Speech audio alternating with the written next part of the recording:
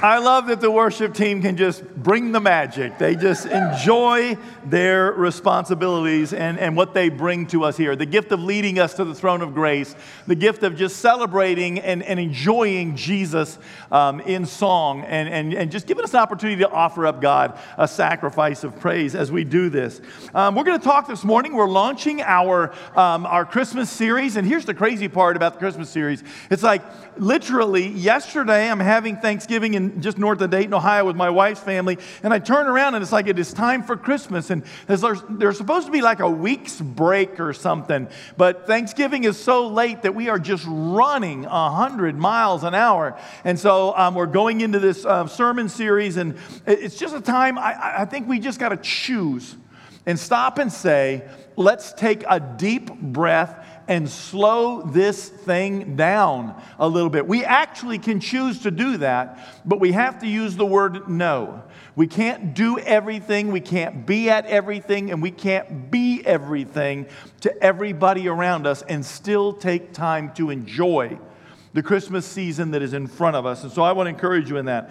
We're going to go into this, and I'm just going to be honest with you. As a pastor for the last 27 years, you come to things like the Christmas story and the Easter story, and these are absolutely, this is like the poured concrete foundation of Christianity. What we believe about the Christmas story is what the Bible says. What we believe about Easter is what the Bible says, and that's what we begin to build our relationship to Jesus Christ on. And so as we gather together, it's like, okay, man, Lord, for 27 years I've been sharing this story and been saying it over and over again. And Jesus, Joseph and Mary went to Bethlehem, and in Bethlehem, it's time for her to have a baby, and there's no room at the inn. And there's, it's like, how many different ways can you say that particular story over and over and over and over again for 27 years? And so I began to pray about that. And it's like, Lord, what is going to be our focus during the Christmas season? And so we're going to take the Christmas season, and our focus is going to be the spirit of Christmas. What is the spirit of Christmas? Now, as we approach this, one of the things was to stop and say, there's, the Christmas Carol, and then, like all the, all that stuff is like, and the spirit of Christmas past, and that's not what I'm talking about. As we enter into Christmas, like this morning, I want to talk about the spirit of anticipation. I don't know about you, but I anticipate Christmas. And I want to thank Jesse and Michelle Coombs and their teams that got together and began to make Christmas here at the church. Because I love Christmas at the church. And everybody knows that we're going to spend money on poinsettias, and we're going to have greenery everywhere. There needs to be wreaths. There's going to be bows. And people will show me things like, hey, check out these like marine, Christmas trees. And they're cut out of plastic, and they're Nouveau. And it's like, no. Check out this Norman Rockwell. This is what Christmas looks like. Make it happen at the church, please. And that's what we're going to do, okay? That's Christmas. And so I love Christmas, but I love it with greenery and trees, and I love it with family. I love it with people. Christmas to me makes me anticipate, and seeing the ribbons and the lights and things go up makes me anticipate it even more. So I want to talk to you about the anticipation, the spirit of anticipation. But I want to couch that in the idea that maybe you didn't know this, but Christmas is actually a rescue mission. Listen, we paint it all pretty and fun, and, we've got Nerf guns and dollies that talk and potty and everything else, okay? And we do that. But the fact of the matter is, Christmas is literally and actually a celebration of the beginning of the rescue mission. It began on Easter, and it came to its full summation it began on Christmas and came to its full summation on Easter. But it's a rescue mission. And so we're going to look at this, and we're going to look at kind of in a crazy way. I scrolled through, and getting ready for the sermon a couple of weeks ago, some images. I just Googled in, the spirit of Christmas. It's the holly jolly spirit of Christmas. And so it's like, the spirit of Christmas. Let's just get some ideas about what people think about that. And guess what? I scrolled through 52 rows, 260 images of the spirit of Christmas, and in the course of 260 images, I found 3 specific references to Jesus, and that's it. It's like, wow, welcome to 2019, where Christmas has been absolutely hijacked. We all know the Christmas story, right? Or do we really? Because we live in a world that hijacked Christmas and gave it to a monk named St. Nicholas of Myra in Turkey. That's where he's from, okay? You may or may not know that at the Council of Nicaea in 325 AD, that St. Nicholas, he was just Nicholas of Myra back then, he was a bishop, got into a big altercation. They were having this big conclave, and they were discussing back and forth the deity of Christ and whether or not the God's Son could have actually been in the womb of a physical woman who was sinful, and so therefore Mary actually had to be God herself. And so then there's that whole section of religion that, anyway, and so they got into this big discussion, and this person that we ascribe Christmas to, this Nicholas of Myra, this Saint Nicholas, gets up from his seat, goes over, and just boom, jacks the jaw of this other monk named Arius. Now, this is historical fact. Don't take my word for this. And they got into such a brawl as to embarrass the Cleveland Browns and the Pittsburgh Steelers, okay? It turned into an all-out brawl. So much so that this very same St. Nicholas ended up in jail for the whole rest of the weekend. He did. They had to lock him up. And this is the guy that has hijacked Christmas as you and I know it. He spends the time in the slammer. It's like, whoa, what's going on here? The person that we know, or the figure that you and I know as Santa Claus, that word is a derivative of Sinterklaas, which is one word. Sinterklaas. Sinterklaas, which is a contraction of Sint, which means saint, but Saint Nicholas. But the mall Santa, as they refer to him, that you and I have just have come to fall in love with, is really only as recent as the 1800s, believe it or not. Okay? In 1863, there was a man there by the name of Thomas Nast. He was an artist, and he had been hired by the Harper's Weekly, was a magazine, kind of a newspaper-type magazine back then, and he had been hired. The Santa Claus, the big red elf with the jolly belly and the big black belt and the white hair and all that. And he was a compilation of this artist's understanding of the readings. And it was a political cartoon, but it wasn't like mean and nasty. And every year, the Harper's Weekly would have this guy do a new thing. And so he took his notions of what Santa Claus or Sinterklaas would look like from the Holly Jolly, what was it called? Knickerbocker's History of New York, which was written by Washington Irving. It kept making repeated references to the jolly St. Nicholas character. But even Washington Irving's ideas came from a poem, A Visit from St. Nicholas, largely ascribed to Clement Clarke Moore. And you probably know that poem by a whole other name. 'Twas the Night Before Christmas. They changed the name of the poem. And they ascribed it to this guy. And as a result of that, we have this jolly guy that looks like this. And this is one of Nast's early drawings of the jolly elf. And that's what it looked like back in 1863. And that's what it was. And so he kind of got hijacked. You know, Jesus' birthday got hijacked. But I want to talk about the idea of anticipation, because I don't know about you, but as the lights start going up and as I began to find a place that I get to pour into somebody's life, maybe they don't know it, maybe they do know it a little bit, but I like to be out there and like I just want to say, God, can we touch somebody's life? And at Christmas time, and that's meaningful to me. And so I begin to anticipate Christmas, and it's like, where did this ever start? And so, believe it or not, this year, instead of going to Luke chapter 2 or going to the book of Matthew, I want to take you to the book of Isaiah chapter 7, because this is where the anticipation of Christmas began in a big way. Okay? And we're going to talk about this just a little tiny bit, because I pray this year that you have a spirit of anticipation, because this is what I believe. Christmas began as a rescue mission. And I believe that God wants to rescue you today. It's just a matter of from what? From a bad attitude, a bad relationship, a great bitterness, a bad job, fear of going to your extended family's gatherings. There's something there that God, I believe, wants to rescue you from. I believe that God is still wanting to come into our lives today. He's just not doing it as a baby any longer.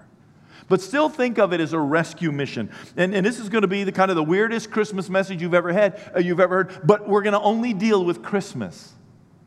And I'm going to show you that it's a rescue mission. In the book of Isaiah in chapter 7, and we begin at verse 1, and we're going to read through verse 17. Listen to what the prophet Isaiah wrote. And he ends up writing about Christmas.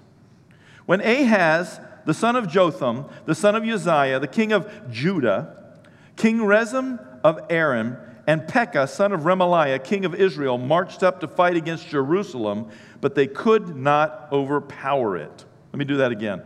When Ahaz, son of Jotham, the son of Uzziah, was king of Judah, King Rezin of Aram, Pekah, son of Remaliah, king of Israel, marched up to fight against him in Jerusalem, but they could not overpower it. Now the house of David was told, Aram, pagans, had allied itself with Ephraim, children of God. So the hearts of Ahaz, children of God in Jerusalem, and his people were shaken as the trees of the forest were shaken by the wind. And then the Lord said to Isaiah, go out, you and your son, Shear-Jashub, and meet Ahaz at the end of the aqueduct of the upper pool on the road to the washerman's field.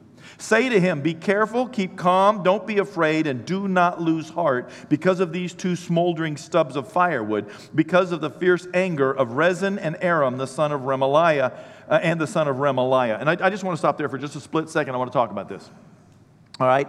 So there's this big battle that's going on.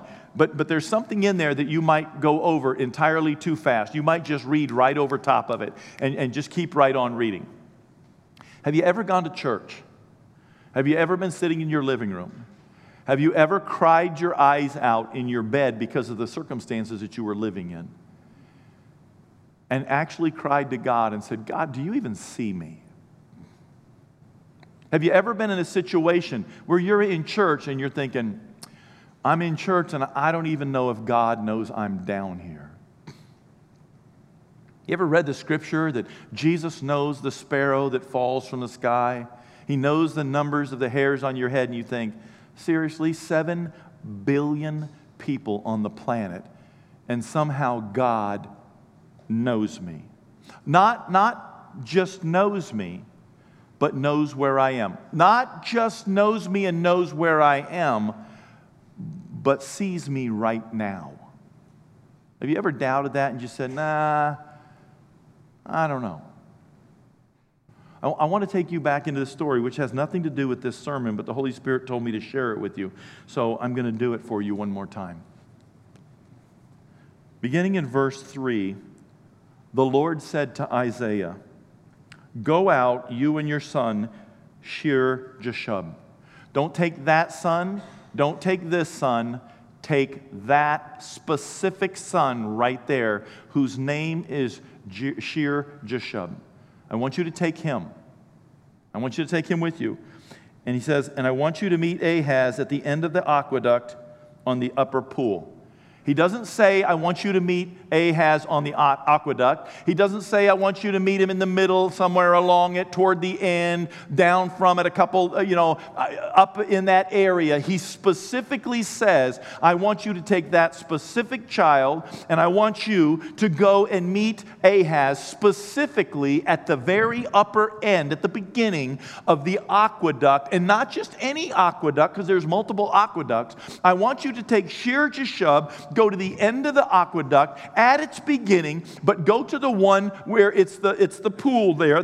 It's called the upper pool, not the lower pool, not the middle pool, not any other pool, not a well somewhere that's feeding into an aqueduct. I want you to take him to that literal spot right there where Ahaz is, because I see him there. And I want you to say this to him specifically. Oh, and by the way, it's on the washerman's road, okay? The road to the washerman's field, excuse me. And I want you to say to him, be careful, keep calm, don't be afraid. Those 3 things. Be careful, keep calm, and don't be afraid. Don't lose heart because of these 2 guys that are coming against you. They're just smoldering stubs of firewood. They're going to get consumed because of their fierce anger. Don't even sweat it. I want you to know that's how specific my God is. He is so specific. He said, I want you to sit in the 5th row back, the 3rd seat from the left, in the middle section. You thought you picked that seat, didn't you? He already knew you would, and He prepared for you. See, God is so incredibly specific, and I can't explain it to you. I'm just one of the 7 billion. I can't explain how He does that, but I trust that He's God. And when I see something like that written that I normally just read right over, I back up and I say, whoa, those are kind of some seriously specific instructions. God is seriously paying attention to Ahaz, isn't He? And I believe that in Jesus Christ, He's paying that serious attention to you. Verse 5 says, Aram, Ephraim, and Remaliah's son have plotted your ruin, Ahaz. They've said, let us invade Judah, let us tear it apart and divide it amongst ourselves and make the son of Tabeel king over it. Yet this is what the sovereign Lord says, it will not take place. It will not happen. For the head of Aram is Damascus, and the head of Damascus is only Rezin. Within 65 years, Ephraim will be shattered too. Will be too shattered to be a people. The head of Ephraim is Samaria, and the head of Samaria is only Remaliah's son.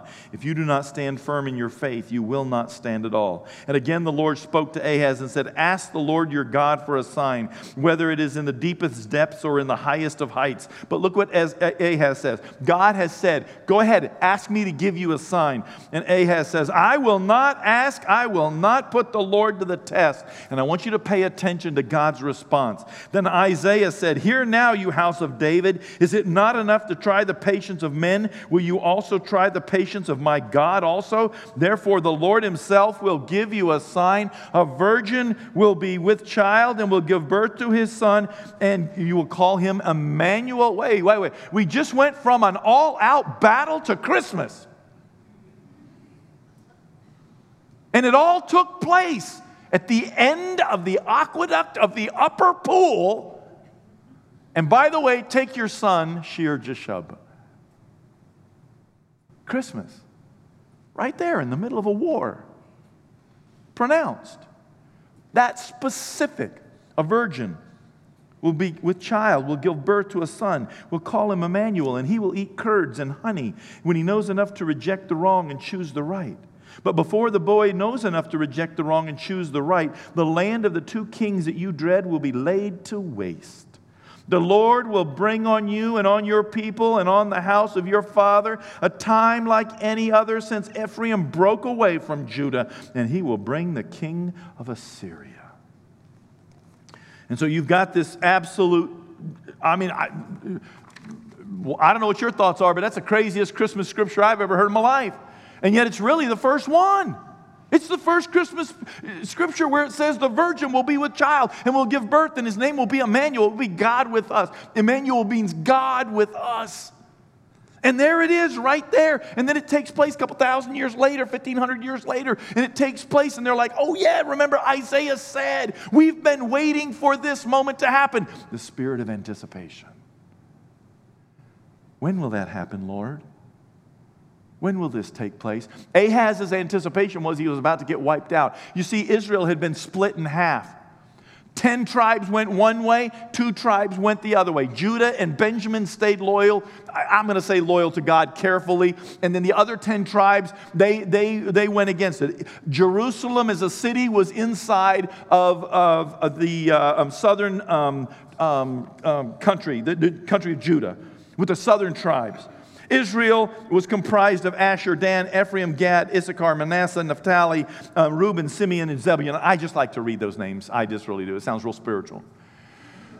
It does. And I like the sound of them. I wish we would have, like Joseph wouldn't have been like, that's a spiritual name, but it wouldn't have been like a family name. We could have named somebody Zebulun. That would have been a great name for one of my sons, I think. But as we look at that, and then Ephraim and all these people are coming against Ahaz. And so according to the scripture, Christmas is a rescue mission. It's the promise of a rescue mission. And the truth of the matter is, Ahaz needed hope. He needed to believe that God cared about his life. As you sit here today, I believe that God wants us to go into Christmas with a spirit of anticipation and longing for the hope that comes from knowing that there is a God that cares about the circumstances that He knows specifically that we are in the middle of and going through. He is not blind to your circumstances. And here's the crazy part. He loves us in spite of the fact that we may have created those circumstances. And He still loves us. He wants to call us away from sin, but He still loves us in spite of the fact of those circumstances. And you and I, we need rescuing. We need to be rescued back into anticipation. We need to be rescued back into hope. And if Christmas is going to be a great thing for you and I want to encourage you to begin it with a spirit of anticipation, a spirit of hope, that God can fix it, that God can restore it, that God will in fact speak to me, that God loves me so much that He knows I'm sitting in that chair in the semi-darkness listening to this message because I need to hear it in my heart, but I have to choose to believe it. I can't make you believe it.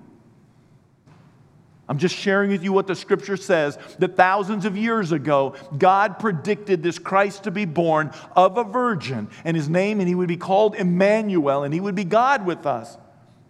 And it's absolutely amazing to see this. We need rescuing.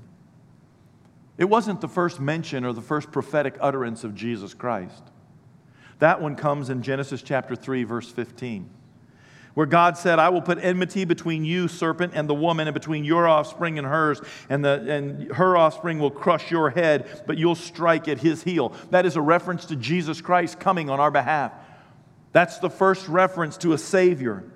But then when the Israelites were down in Egypt and they needed saving, and they needed a God who actually knew that they were down there, and they cried out, and they were 472 years down in Egypt, and they were like, God, do you see our plight? God said, the Lord your God will raise up for you a prophet like me from among you, from among your fellow Israelites, and you must listen to him. And this is Moses speaking, God speaking through Moses. And He's saying, the day is coming when I'm going to send Jesus. And this is the prophet He's talking about.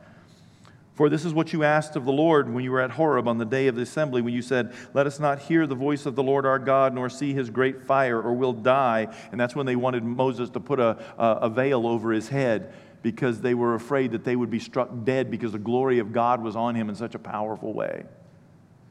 And God said, fine. They said, the Lord said to me, what they say is good. I will raise up for them a prophet like you from among their fellow Israelites, and I will put my words in his mouth, and he will tell them everything I commanded them, and I will call to account anyone who does not listen to my words that the prophet speaks in my name. So Jesus becomes our prophet, He becomes our priest, and He becomes our king, according to the book of Hebrews. And He's a better prophet and a better priest and a better king. And here it is right here, God saying He will be a prophet. He will utter the words of God. He will tell you what I am saying, and you had better not turn away, because I will hold everybody accountable for what comes out of His mouth and whether or not they obey that. The Israelites needed rescuing, and God spoke of Christmas. The Savior's coming. The tribe of Judah in this particular story needed rescuing. He said, therefore the Lord will give you a sign. The virgin will conceive and give birth to a son and call him Emmanuel. But then during Micah's time, the prophet Micah 5:2, Israel needed a reminder that God had not abandoned them in the face of an attack. He said, but you, Bethlehem Ephrathah, though you are small among the clans of Judah, out of you will come for me one who will be ruler over Israel, whose origins are from old, from ancient times. And this whole chapter 5 of the book of Micah, goes on to exhort them to follow this shepherd. As often as we see these nuances and these prophetic utterances of the coming of the Christ, as often as we see these utterances of Christmas, we're shown that Christmas is a rescue mission. And all of these people lived in anticipation of that prophet showing up, of that virgin child being born, of that virgin showing up in their society to give birth to him. They were living in anticipation. When God, when will you come save us? When will you be here for us? When will you love us? And so the Christmas spirit is a spirit of anticipation. You notice in the scripture that I read in the book of Isaiah chapter 7, we're told these three things, and I reiterated them for you. So these are the things that I just want to share with you. And then you and I will begin to celebrate, anticipating what God wants to do. God said through Isaiah to Ahaz, be careful. He told him three things: be careful, be calm, and don't be afraid. But he began by saying, be careful. And sometimes be careful is like what you think when I'm walking up here and I'm talking to you like this, and I can see all of your eyes, and you're like, because you know one day I'm coming off this stage flat on the concrete. I'm doing the face plant. It's going to happen. And in your heart, you want to scream, be careful! Because you think I don't know that edge is there. And sometimes I get so wound up, I don't. That's one way to understand the word careful. The other way is to understand it this way: be full of care. Be care-filled. Care. Care enough to be filled. It says, be careful. Paul told the church in Corinth, so if you think you're standing firm, be careful. Be aware of what's going on around you so that you don't fall. Don't be afraid. Be filled with care so that you're paying attention so that you will not fall. If you see a brother who is sinning, be careful. Be filled with care that you don't want to get lost in sin, lest you also might fall. Peter said it this way: cast all your anxiety on him because he cares for you. But look at what he says: be alert and of sober mind. Your enemy, the devil, prowls around like a roaring lion, seeking for somebody to devour. Now look at this. Resist him, standing firm in the faith, because you know that the family of believers throughout the world is undergoing the same kind of suffering. Peter says that the devil is a roaring lion, and he says, so be careful, be filled with care to pay attention to where he is. But when you read that, you think, oh no, the devil's a lion, run away, run away. That's not what it says. It says he's a lion, stand firm. Take him on, fight him, push back, kill him, whatever it takes, but stand firm, be careful. If you don't stand, he says, then you'll fall for everything. But be careful. And what that means is pay attention to what's going on around you. There's people that go through life, and they're always paying attention to everything. And then there's people who go through life, and they don't even know anything's going on around them. They don't even know. And those are them. And you're like, I don't think I understand that. It's you. I'm talking about you. Okay, pay attention. I was in Zimbabwe, a month or so ago. And I went and I was sitting with Pastor Paul, and we were talking about Monopools as a place to visit. And he said he took a group of young men from his church that he was at before, high school students, and they wanted to go have a kind of a guys' camp out.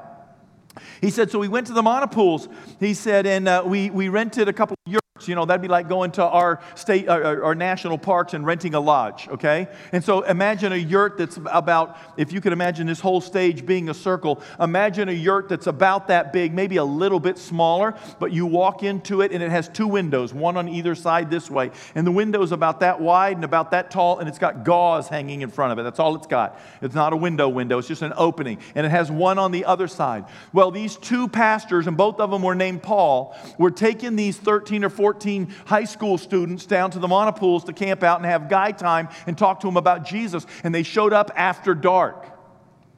And they went into the yurt and they got everybody settled down and in their sleeping bags, and they were going to hang out and they were going to be there for a couple of days. And my friend Paul said that while we were all just getting to the place where we were going to fall asleep, other Pastor Paul heard something, and he jumped up and he went to the window and he looked out. He said, and it's about the time his face got up to that opening, there was a female lion right there in the opening.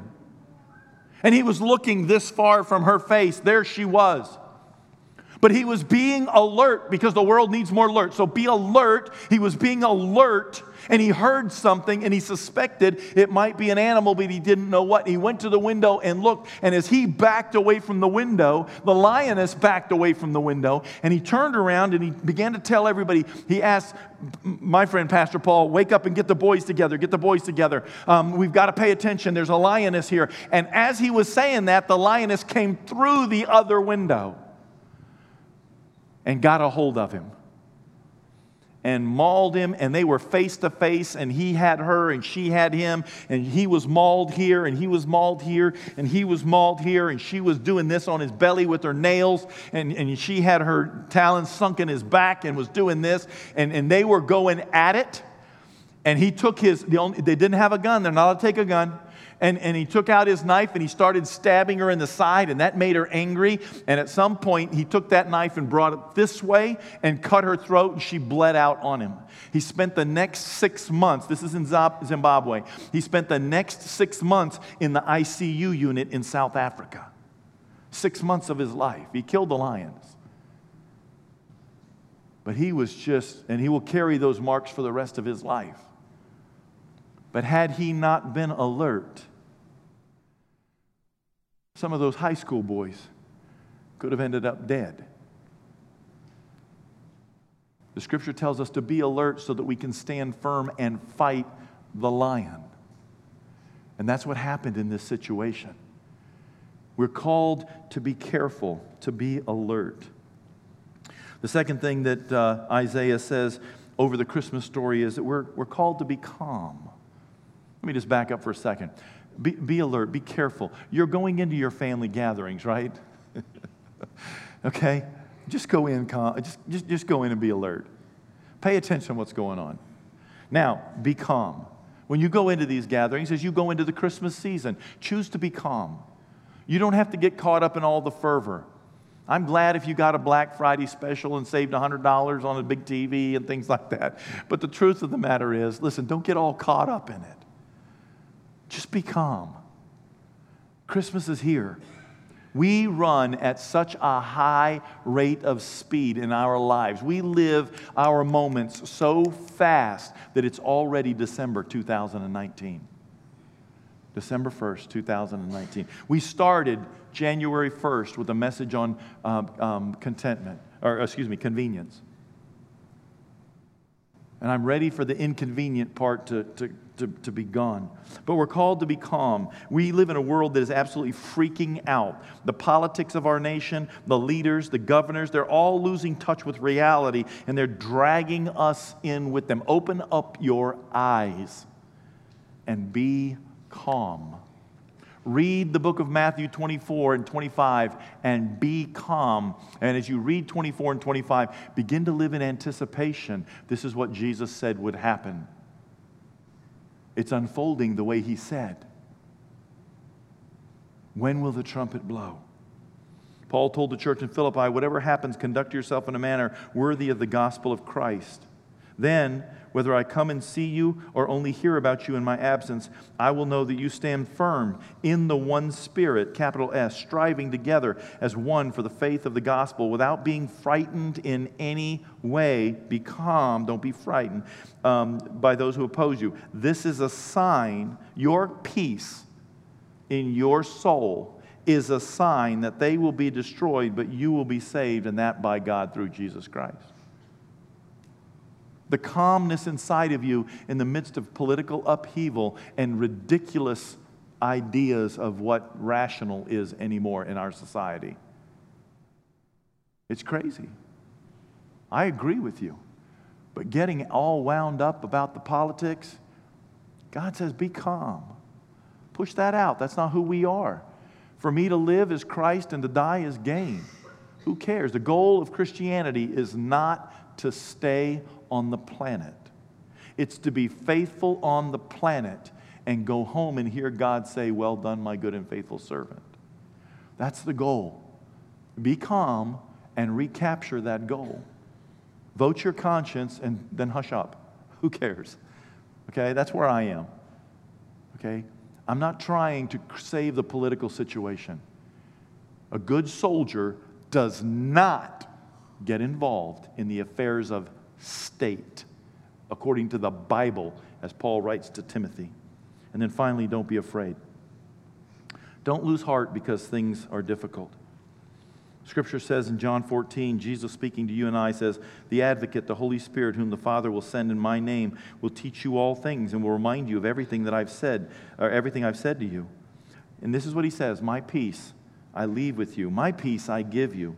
I don't give it to you as the world gives. Don't let your heart be troubled, and don't be afraid.